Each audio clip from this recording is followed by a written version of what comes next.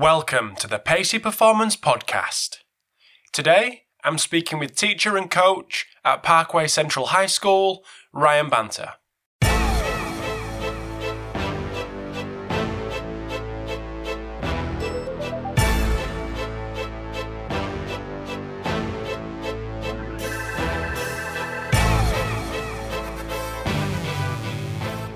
Thanks for tuning in to episode 157 of the Pacey Performance Podcast. So, really pleased to get Ryan Banter on the podcast. And the reason for getting Ryan on was a couple of reasons, really. One was because he's working at a high school level in the States with very large numbers of athletes. So it was to appeal to the guys that listen to the podcast who maybe aren't working with the elite of the elite quite yet, but also to make them guys that are working with the elite maybe have something to think about with regards to what is going on below them at the maybe high school and college level.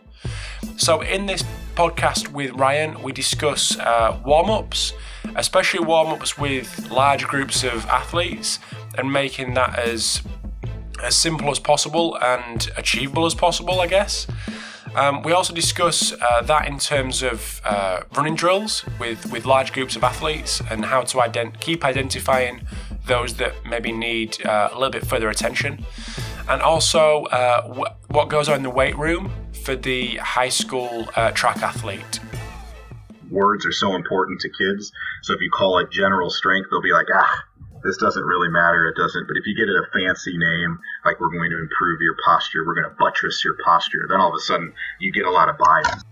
But just before we get into the chat with Ryan, I just want to say a big thanks to Vald Performance, makers of the Nordboard, groin bar, and soon to be released, or already released, Human Track. So I had a demo this week of the Human Track. So it basically combines the Xbox Kinect with some IMUs that get worn on the wrist and ankle.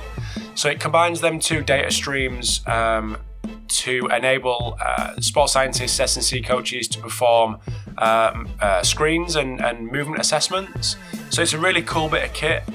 If you are interested in getting to know a little bit more about Human Track, just visit humantrack.com and there's hopefully going to be some videos shortly and some validation stuff on there as well from the guys at Val Performance. Also, massive thanks to ForceDecks for sponsoring this episode today. So if you are looking for a software and hardware force plate solution, make sure you check out the guys at ForceDecks. It seems that everyone in the world is jumping on ForceDecks, actually jumping on ForceDecks, literally, and through the works of Phil Graham-Smith, who also appeared in the podcast, and Dr. Daniel Cohen, who is at episode 139.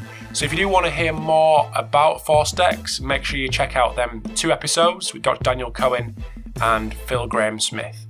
So over to the chat with Ryan. Hope you enjoy and would love any feedback that comes my way. Thanks for tuning in to the Pacey Performance Podcast. So today I have the pleasure in speaking to Ryan Banter. So welcome to the podcast, Ryan. Thank you very much. It's exciting to be here. I've been following you and keeping up with your podcast for a while, so it's an absolute pleasure. Oh, don't. Stop it. So anyone that doesn't know who you are, just want to give us a little bit of background on you, what you do 9 to 5, a little bit of history about yourself. Sure. So for the people out there in the international community who don't know me, I am a blogger and a high school track and field coach out in the St. Louis area in a suburb of Chesterfield, Missouri, and I've been coaching in the St. Louis area now for about 16 years, and also did some summer club track and field and stuff like that. Ran college track at the Division III level, so a smaller level. I would say I'm a frustrated sprinter who spent a lot of time hurt more than actually running, which is kind of one of those things that has been really motivating for me to become, better for my athletes and people that I interact with.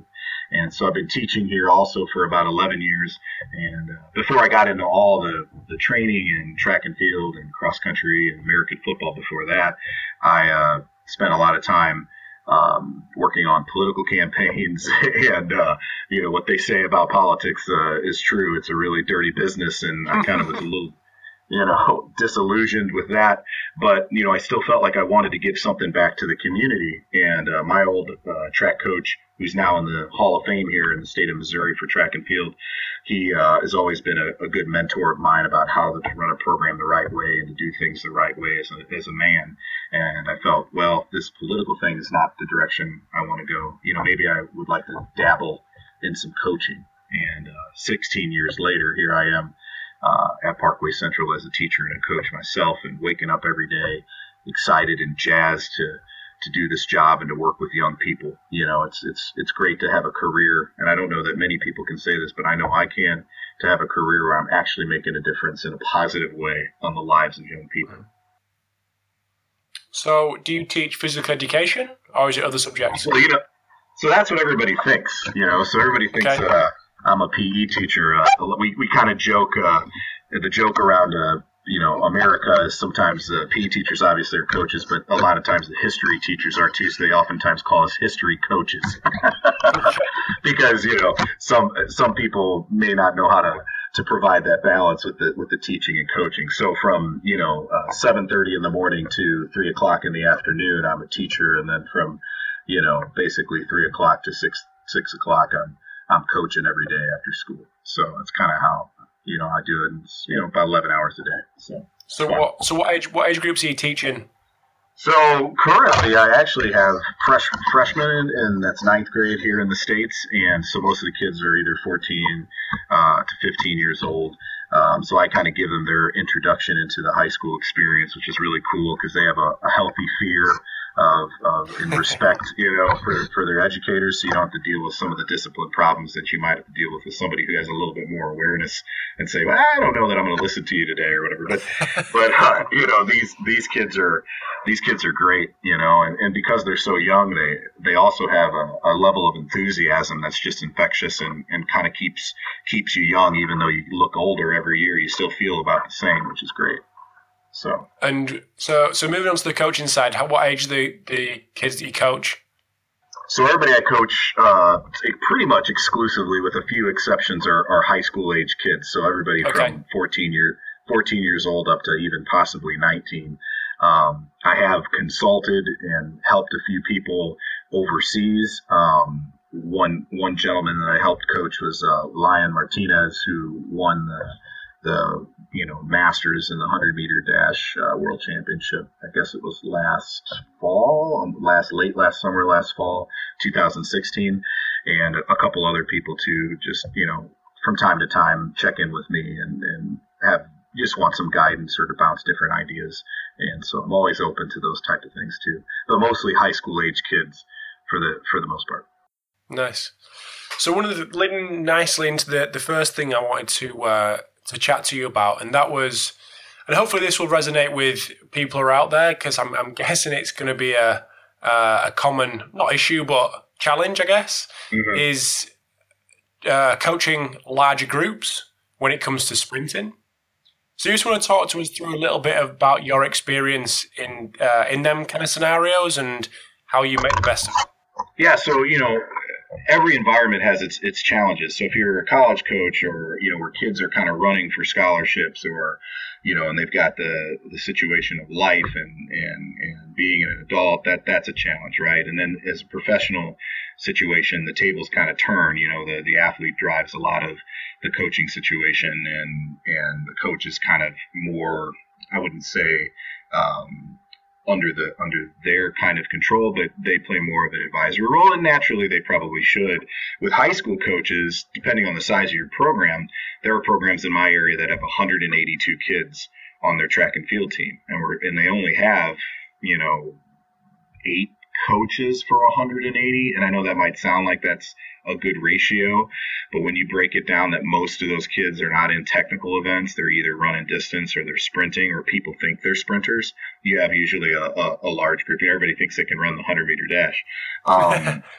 Me included. Yeah, well, me too. I fooled myself for a long time thinking I could run track. fast. But yeah, so for me, one of the biggest things is you try to cast a wide net. So the things you do, you try to make sure that they benefit almost everyone in your program in a general sense first.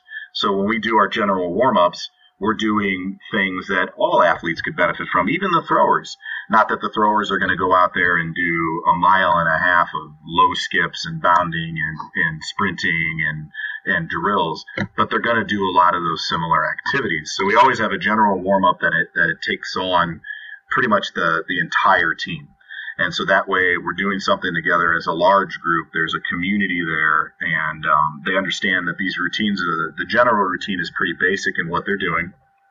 And then from there, we usually have our team huddle, and then that's where we will then split off into smaller groups where we do our drills. And I'm a big drill guy. I think other than Franz Bosch, who wrote the book, called Running, where he's got all those drills, I think I might be the next guy in line for trying to be as creative and inventive with those and using those as a diagnostic tool and a way to build special strength and to make an athlete more resistant. So with those groups, you could have 35, 40, 50 kids doing all of these drills at the same time.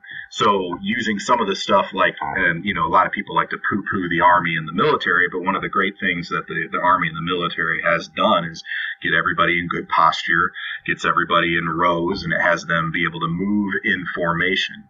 And so for us to do that, simple tricks like everybody knows every day the basic routine that we're doing. They have an understanding of that. The older kids help teach the younger kids those type of drills and activities. So when maybe you only have 1 or 2 coaches for 50 kids, you actually have 4 or 5 other coaches who can help guide the athletes, and they know that they're responsible for helping teach those drills and those activities. When we put the kids into rows, we always make sure they're not in a lane, they're on a line. So that keeps the things a lot tighter. It keeps it a lot more strict in their movements. You can see imbalances if they're favoring one leg to another.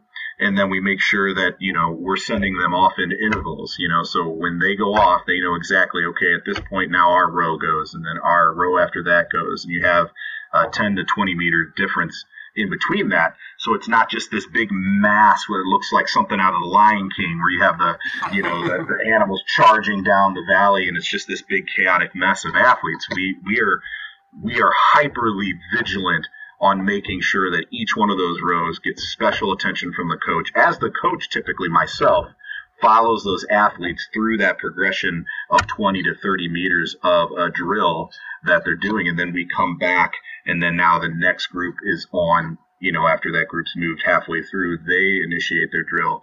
And now instead of looking at 50 to 60 people, I'm looking at 7 people.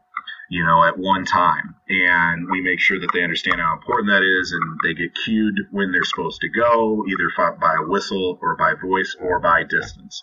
And so that way we always have our eyes on them and we can pay attention to them. A lot of times what I found with coaches is that with large groups, the warm-up time just is a jack-around period where kids are goofing around or coaches are talking about the terrible thing that a kid did at school that day. And for me, I feel like that particular period of time is where I have to be the most focused. Because if I send a kid off into a workout and they've got a limp, or they look like they're favoring something, or they're grimacing, that's a problem. But you'd be amazed with that many kids, once they know the drills that you're doing, they know that they need to be on a line, they know when they're cued to go, and they have their 7 people that they're going with, and they have the returning athletes in front of them that can show them how to do it.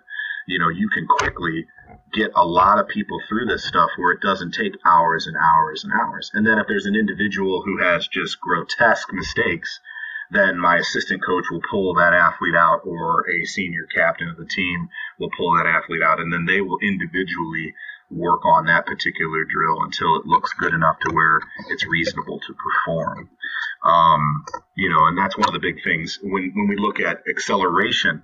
So one of the really cool things, I don't know if you guys have talked to Carl Valley, and one of the things that he's done is he basically came up with a pattern of how you set up your acceleration by height and by lead leg. So then what happens is, instead of having 60 kids get one block start in like a half an hour, because they know, okay, from this height to this height, this is my row. And then also my lead leg is the left leg. So this is the row I have for a block. It reduces switching the pedals around. It reduces moving the entire block backwards.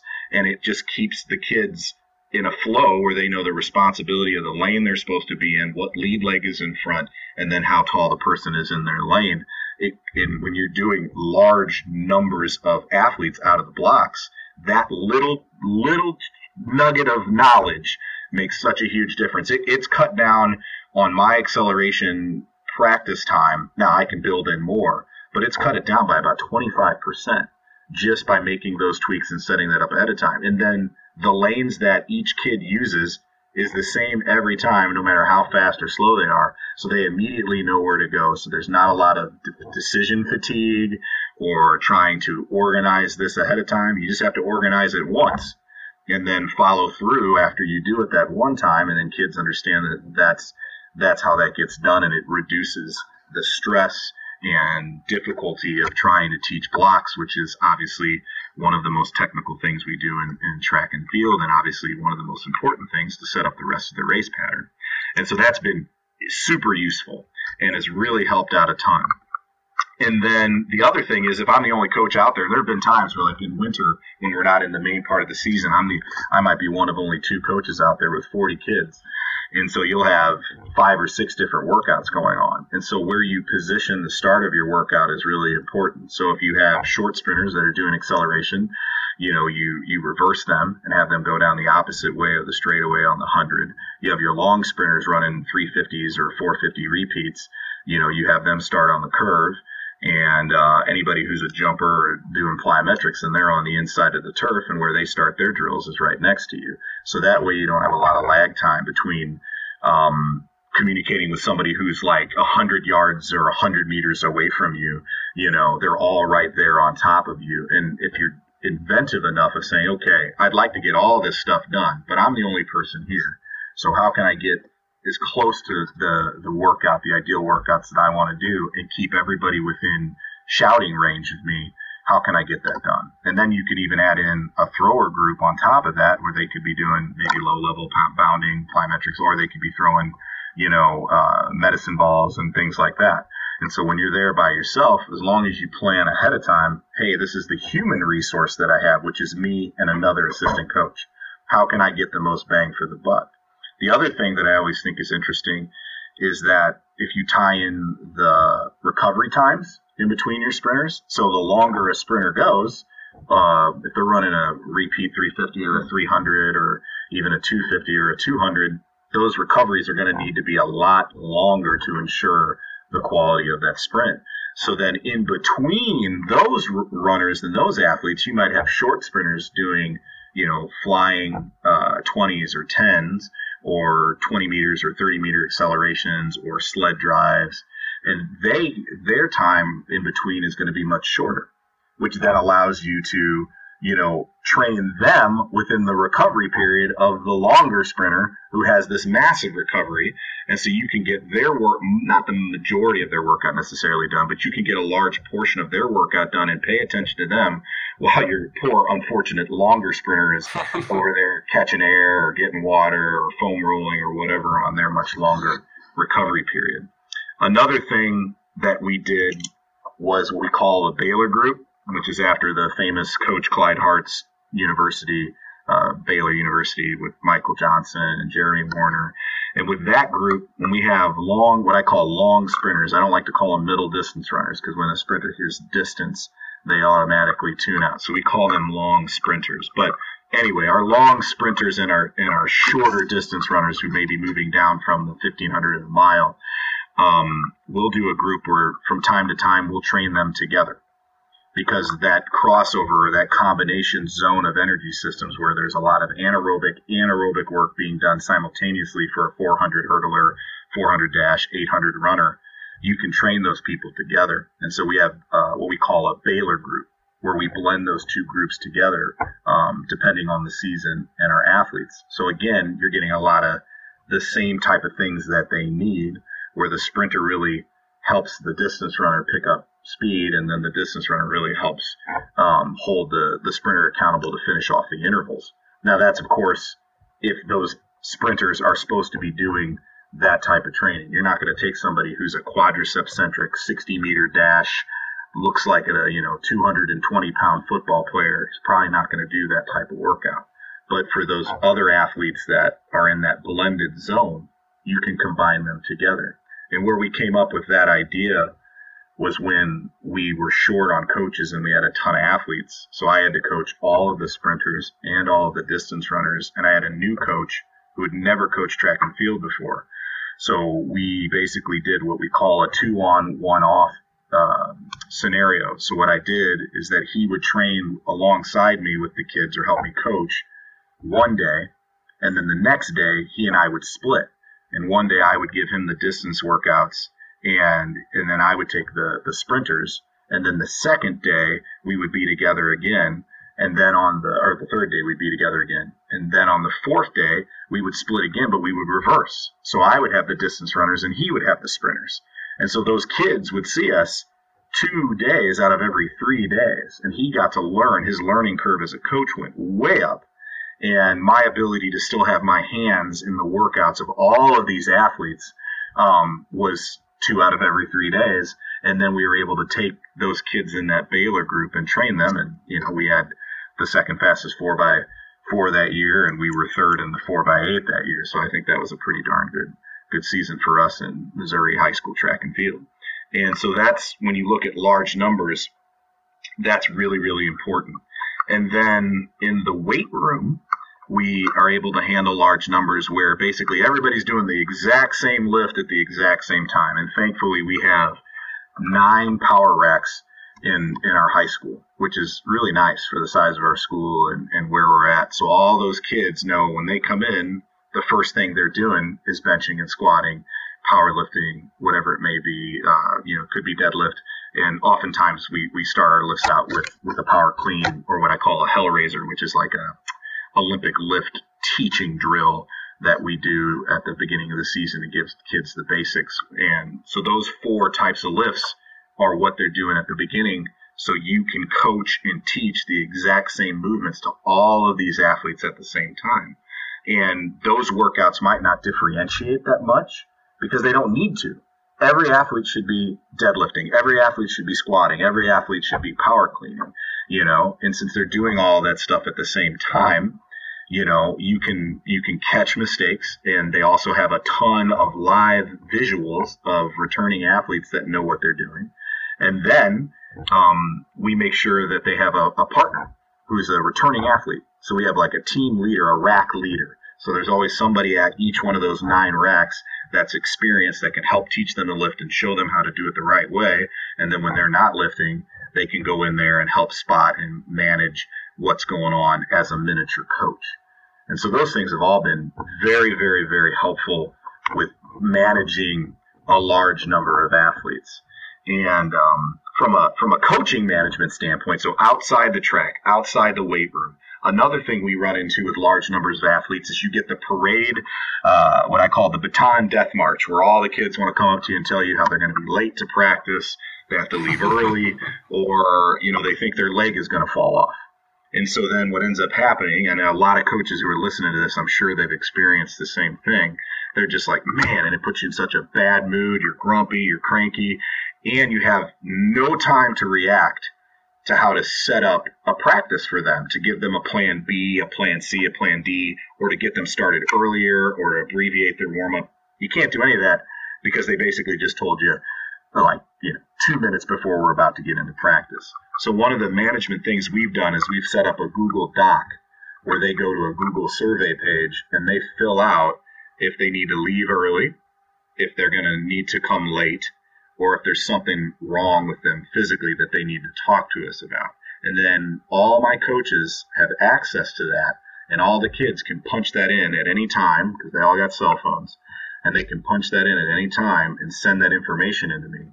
And the rule is that they have to send it in by like 1:30 at the latest, because that gives me an hour to adjust whatever plan they need and also get myself in the right mindset when I talk to them and not chew them out because I didn't know about this injury that's been lasting for 6 weeks, and it puts me in a way better mood in practice. And then you don't have that weird lag time where you have this march of all these athletes telling you all this bad news, and the assistant coaches see it too, so then they can plan whatever technical side of things they're going to do for the day with that particular athlete, and they're aware. And so we're not surprised, we're ready to go, everyone's accounted for, and it really makes things a lot smoother. And that's been a huge help in terms of team management on the outside of practice stuff.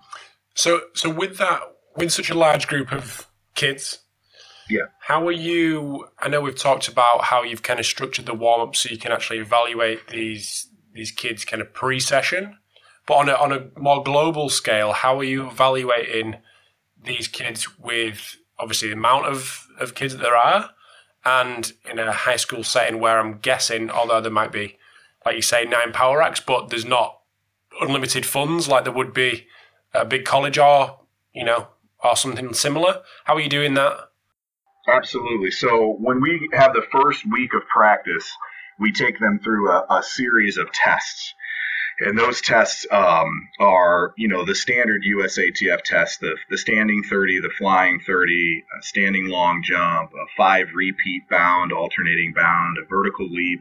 And then we add in, and then a med ball toss, we actually do a shot put, so it's always the same. We do an overhead back shot put toss, double hands. And then we accumulate that data over time. And so 2 things. A, you see where they're not really strong or, technically proficient.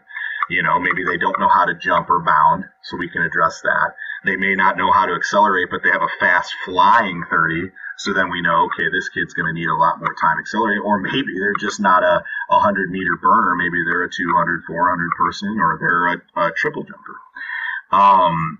And then we can see power output, can they throw, and do some of those types of basic things with the USATF. And then we gather all that data, and each coach is responsible for a station. And then we do half of those stations in the first day. And then in the second day, we come back and try to do the remaining of those. And then later in the week, after a day of active recovery, we'll come back and do a softball throw or a turbo jab throw, because not everybody has a turbo javelin or a javelin throw. And so we have them throw a softball to see if they can throw the javelin. And we'll do either a 45-second test to test speed endurance, or we'll do a mile test if they're like a returning distance runner. And then we have like the mini hurdles and the foam hurdles and then regular hurdles. And we'll do like a hurdle skill challenge to see their mobility, but also see if they naturally have the ability to do a lead trail. And so not only are we figuring out where they're strong or weak, we're also figuring out where they probably should be put to start the season, where they can benefit the team, but also have immediate success. And then outside of practice, our trainer is a really great, heavily involved trainer. He's a good dude. And he's able to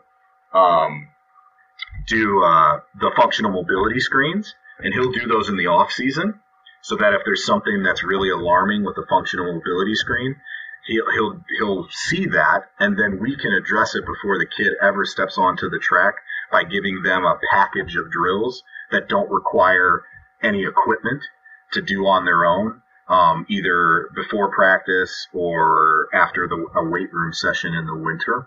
And that's been incredibly valuable. And then the last thing that we do to kind of evaluate large groups is we have a questionnaire where we have them answer series of questions, some of it being basic information, but the more important stuff is what your interests are, what are your goals, how would you describe yourself in 7 words, what's your favorite quote, who do you admire the most in sports and why, and we gather all this information. And it's amazing. Kids will be very honest. If there's the word lazy on there, they'll circle lazy if they're lazy, and they usually aren't lying. Very hardworking kids don't ever say they're lazy. Lazy kids will tell you they're lazy. And so you kind of learn that kind of stuff about them. What we found out, a question that we've actually had to add on to that form is, what is your eyesight? Is your eyesight 20/20? Do you need glasses? Do you wear contacts? Especially if we have distance runners, that sometimes they might not wear their glasses, and if they can't see, we've got a 5K course on our campus, and they'll trip and fall and hurt themselves. And we've had a ton of athletes, not tell us that, and then come to find out it's like, well, I'm blind in my right eye. And in my 15 years that's happened, or in my 15 years as a coach, that's happened more than 3 times. So, it's like, all right, that's something that we probably need to have on there so we know, A, we need to tell this kid they need to wear their glasses, but B, that has all sorts of repercussions on how they see things spatially, how you describe things to them, and then just their general safety. And so that's how we kind of try to gather as much information. And I read through that as if that was the Holy Bible. I make sure I read every kid's in detail, because I want to know stuff about them. I want to be able to make an instant connection with them. But I also want to do the best that I can to keep them safe throughout the season, because kids come in way less prepared in America than they've ever been. When they say we have an obesity epidemic, that's a real thing. Kids are spending more and more time on the couch, and we can't do nearly as much as we could do 15 years ago. And I know I sound like the old crabby guy in a rocking chair, but it's a truth. And if you don't recognize that it's a truth, you're going to be very frustrated because you're going to have a lot of athletes injured. So we hope with the performance evaluation, the functional movement evaluation, and then the psychological evaluation, we get a lot of data that will help us point the kids in the right direction, learn a lot about them. And none of that really costs that much money. If you have a track, you can do all the USATF testing. If you have a piece of paper, you can do the psychological testing. And if you have one guy in your entire school that's done a functional mobility certification, they can do that and then put it together a bunch of drills. And all that stuff is free. As always, just going to take a very quick break in the chat with Ryan, so hope you're enjoying part 1. So in part 2, we discuss plyometrics and a lot about plyometrics and how they can be periodized, especially for the high school athlete.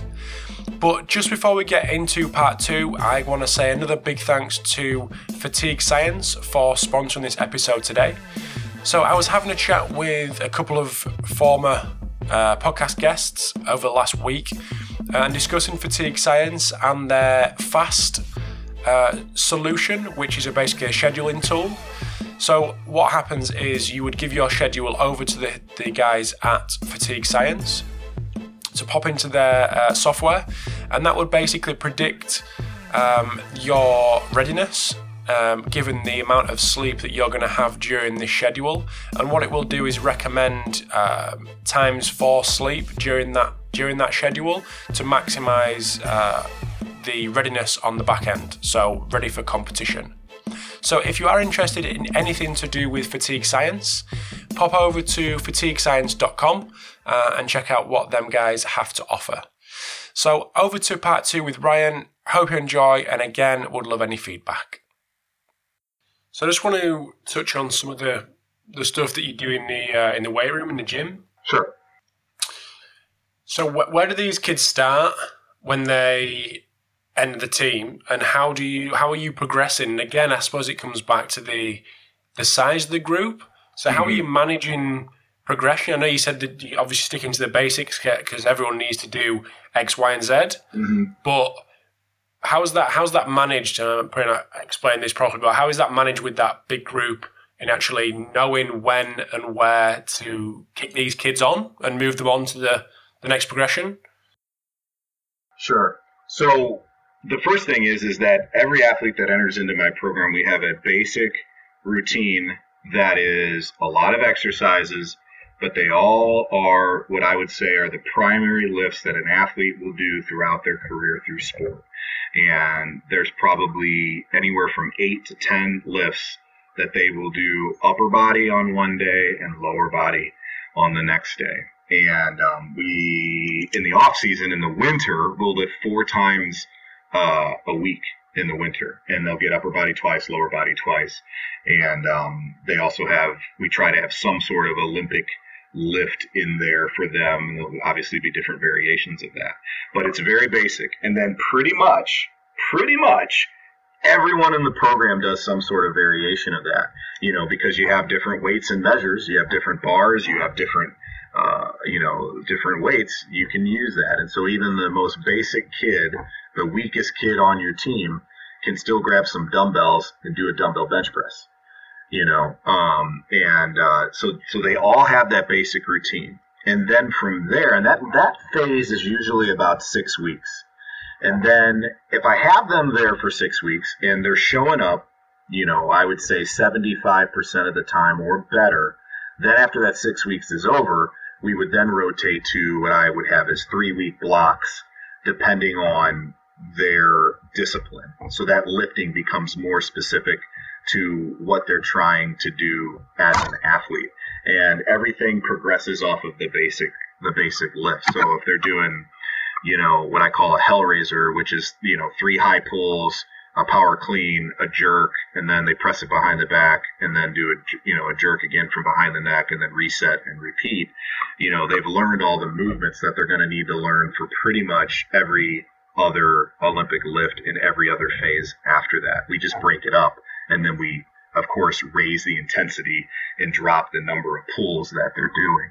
And I know that for high performance people, that may not be ideal because you're trying to stay at a level of readiness and intensity all year long.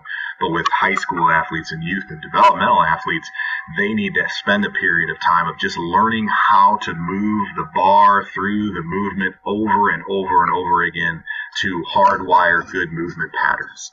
And also to improve their, ligament strength and their connective tissues in the knees and the joints and tendons and things like that need to improve. And those things don't improve as quickly as you can make a muscle grow. So those are types of things that we do at the beginning. Everybody does it. Even my cross-country girls. My cross-country girls are in there deadlifting, doing the Hellraiser, bench pressing, squatting, doing all of those lifts. And then as we move forward, it becomes more specific to them. And so if they're a quadriceps-centric sprinter, they're spending more time on both legs and doing things that are quadriceps-centric. If they're a hamstring-centric sprinter, they're then going into doing more unilateral things, where their single leg or stability-type activities are blended into their lifts. But every group of athletes goes in a basic progression. So we go from a basic, what I call posture buttressing. So I don't want to say it's general strength. Again, words are so important to kids. So if you call it general strength, they'll be like, this doesn't really matter. It doesn't. But if you get it a fancy name, like we're going to improve your posture, we're going to buttress your posture, then all of a sudden you get a lot of buy-in. And so they have a good posture, they have good core, they have good connective tissue. And then from there, depending on what they need, some kids need a little bit extra cross-section of muscle. We may go to hypertrophic as a phase. Then we go to maximal strength as a phase. And then from there, we'll have a choice. We can do a stability phase, where they're doing more things that are more proprioceptive. Or we will do what I call a ballistic phase, where they're lifting the bar as fast as they can, and bar velocity becomes the most important aspect of what they're doing. We don't even measure the weight that's on the bar anymore. We get a stopwatch out, and we time how long it takes for them to complete a set. And so they have a partner. They have a group of 3. They'll have a partner that has a stopwatch, the person who's lifting the weight, and then the person who's spotting them. And once that bar comes unracked and that movement starts for the first time, if it's a bench or a squat or whatever, then they get the stopwatch out, click, they do the lift, bang, bang, bang, bang, bang, bang, bang, and they stop the watch, and we're trying to PR through. And we make sure that it's full range of motion, and the groups are supposed to help keep them accountable, and then us as coaches pay attention to that too. And those are kind of the progressions that we do in the weight room, and then we recycle that throughout the year. We don't try to stay in a phase where we're getting diminishing returns. If we see an athlete gets, stale, we won't be afraid to change it after 3 weeks. But if we see improvement after 3 weeks, we'll still keep going until we don't, up to 6 weeks. And the athletes kind of know that. And then all of the phases, they know where they're going, because I put that up on the wall at the beginning of the winter. So they understand we're doing these lifts right now, but in 6 weeks I'm going to be doing this lift. And then in the next 6 weeks after that, I've got this lift. And then that helps buy in too, because they know there's a direction, there's a plan, and that's where we're headed. Now, we don't have to be wedded to that. If a kid needs something different than what's on that plan, we will of course have that conversation and move them in a different direction. But typically, in my experience, you cast a wide net, you do a lot of things that a lot of athletes need, and a lot of athletes will improve and move forward, and then you can get a little bit more specific for very unique opportunities that an athlete might present as you get to know them. So one thing that I wanted to move on to, that's Sure. something that you've written quite a bit about, and that's plyometrics and the periodization of plyometrics. And I'd just like to touch on that, and obviously following the theme of the high school athletes that you're working with, but maybe then pull that out a little bit to athletes maybe further along their journey and just see how that differs. If you could expand on that, that'd be superb. Yeah. Well, so for in the article that I wrote, again, it's a progression mostly for high school kids, and one of the things I believe in is that it's okay for all athletes at all stages to go back to the basics. And so we will do a large amount of in-place plyometric jumping with our athletes. And again, you cast a wide net. You can stand in the middle of the circle of all these athletes, and they're doing, pogo hops straight off their feet, all circled around you. And as you spin around the group, you can see everybody, how they're landing, whether they're landing correctly or not.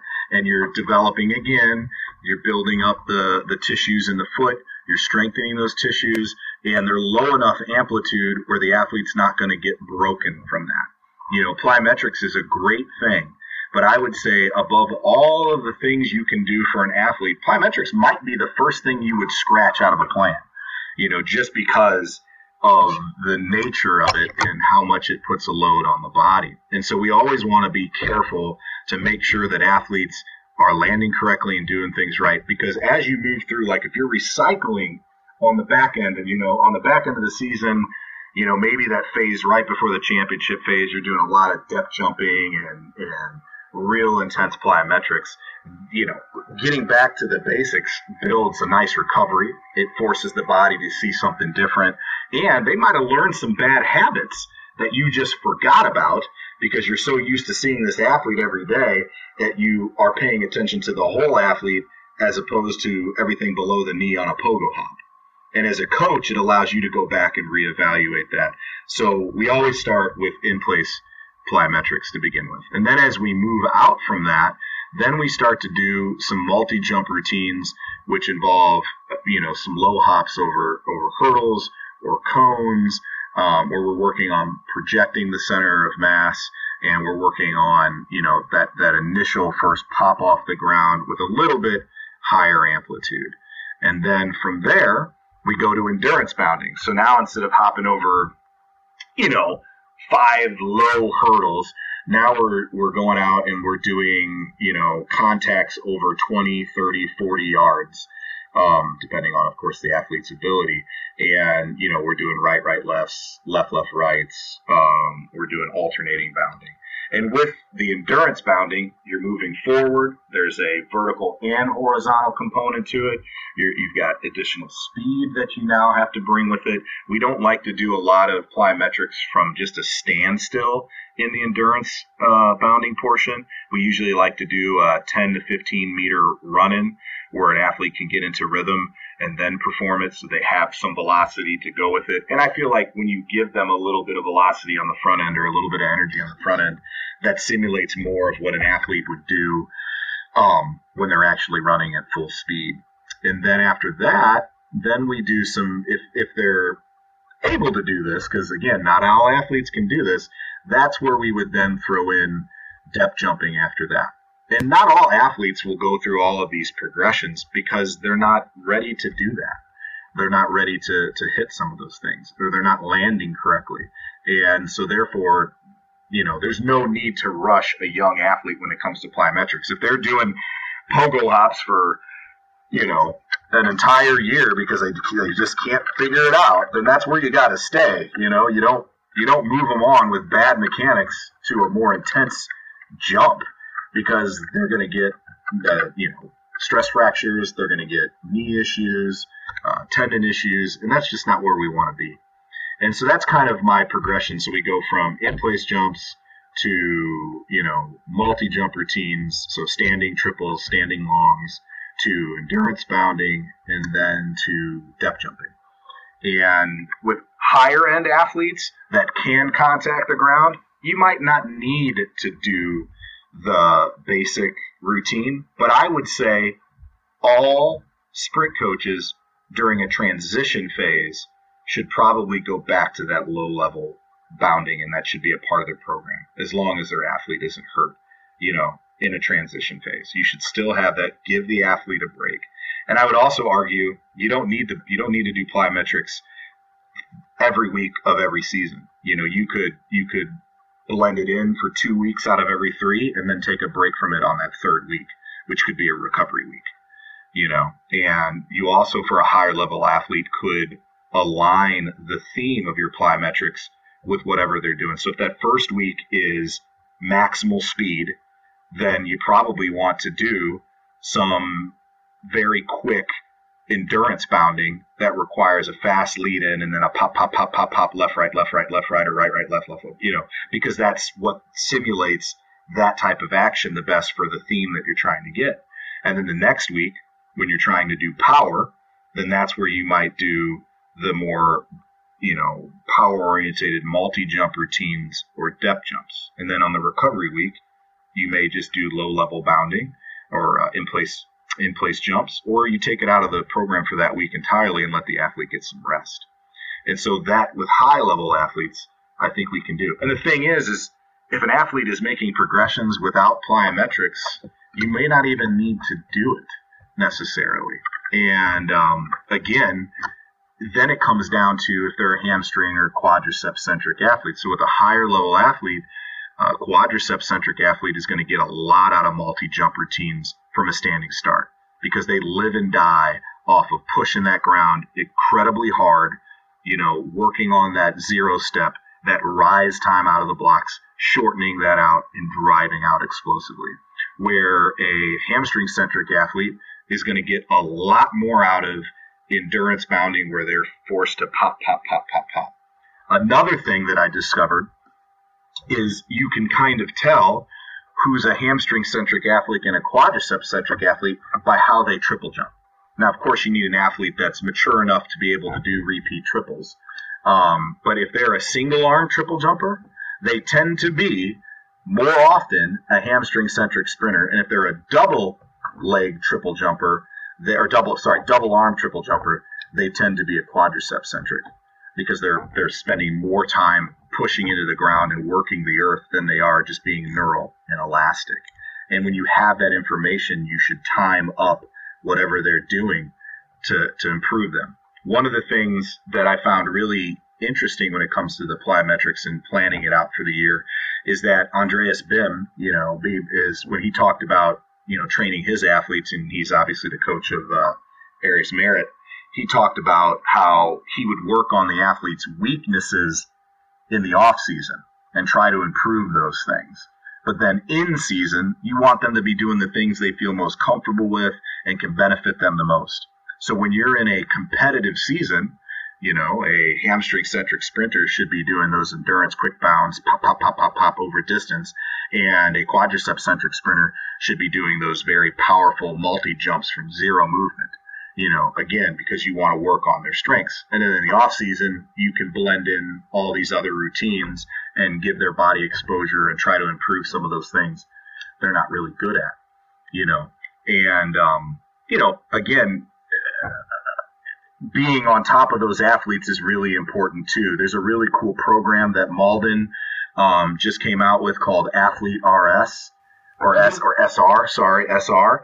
And in there, they get this data from these athletes where they color code every day. The athlete comes in and they've got a human outline of a body with all the muscles. And then they push in on the little different spots on the athlete's body that they have on this computer screen, and they do like green, yellow, or red. And then you can see, and it only takes them 5 minutes to do this, and you can see over time what your workout is doing to the athlete and where their pain and soreness is being targeted. And so as a coach, then with something like plyometrics, where naturally you can get kids pretty hurt if you're not being wise about it, you can see that and monitor that over time and get that data in real time.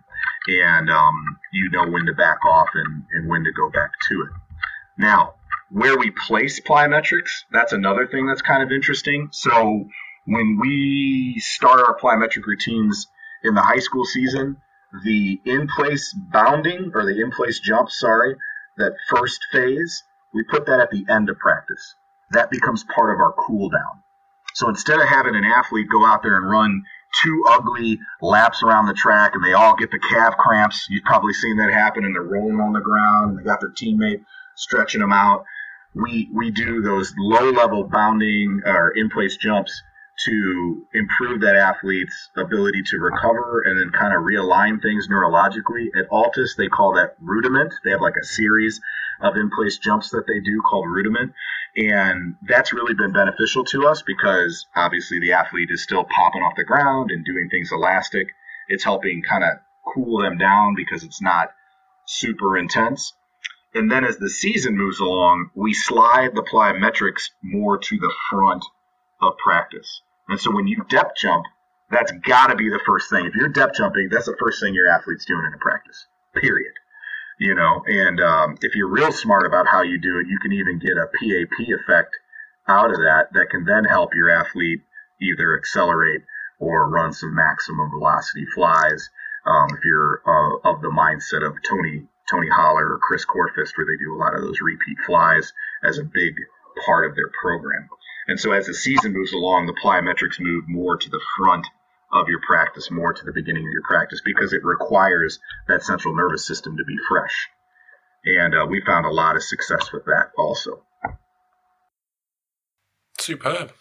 Well, really appreciate your insight. And I think we could probably go on and on. I have a pretty kind of a bunch of questions that could take you well into your evening. Yeah. But what I'm going to do is just ask you where people can get more information about you and your work and the stuff like you said at the start that you've been writing about and posting online. Where's the best place for people to catch up with you? So from my website is it's sprinterscompendium.com, and that's where I also am selling and promoting my book that I just released in August.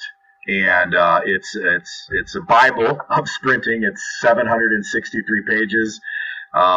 It's got over 50 contributors from around the world of track and field. There's basically a coach that's contributed to the book on every continent, with the exception of the one with penguins on it. And I tried to do that so that everybody had somebody that they had a connection with that they instantly know is a respectable coach. And it's really been amazing, that process, and it's taken me 5 years to put the book together. But I've been getting great feedback on that, and so everybody can pick that up at sprinterscompendium.com. And then I wrote a lot for Joel Smith's Just Fly Sports site, and then Speed Endurance is kind of where I contribute the most outside of obviously the book that I just got done writing. And everybody, I'd love for you guys to pick it up, and we should have a Kindle version coming sooner. So for my international friends that are like, man, this 4.5 pound book, it's like you got to sell your half of your house to pick it up.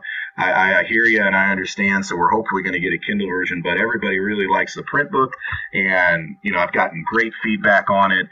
And again, you're not really buying that book for me. You're buying that book for the differing opinions and the 50 plus coaches who have been so generous to share all their knowledge and love about the sport of sprinting with me to create what I would say is the most exhaustive resource ever done on the topic. And so I hope people find it to be as beneficial for regular coaches that are at the high school level and people who are coaching in the university level or for the national teams and Olympians. And we tried to, again, make a book for all. Mm-hmm. And your Twitter handle is the same as the website? Yeah, so it's Sprinters Compend. There's no yum at the end of that, but that's my Twitter handle, and then anybody can catch me on Facebook at Ryan Banta. So they can find me there too. And so that's the two places where I do most of my businesses on Facebook and then on Twitter, and then along with those websites that I mentioned. Superb. Well, honestly, really appreciate your time and your insight into what you do. So really appreciate it, and we'll no doubt keep in touch. Thanks, buddy. I really appreciate it, and I hope everybody got something out of this. And I've been a long-time fan, so I'm super excited to have been a part of this, and it's been fun. I hope we get to do it again sometime. Yeah, no doubt. Thanks, Ryan. Really appreciate it. Cheers, mate. Yeah, cheers. Thanks for tuning in to episode 157 of the Pacey Performance Podcast. Hope you enjoyed the chat with Ryan. So massive thanks to him for giving up his time and taking us through what he does at Parkway Central High School with his high school athletes. Also, big thanks to Val Performance, Force Decks and Fatigue Science for sponsoring this episode today. So got some very, very exciting guests coming up over the next 2, 3, 4 weeks.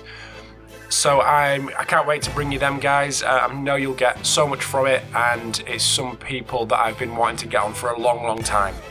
So hope you enjoyed this episode. Make sure you press subscribe on your chosen podcast player, and I will speak to you all soon.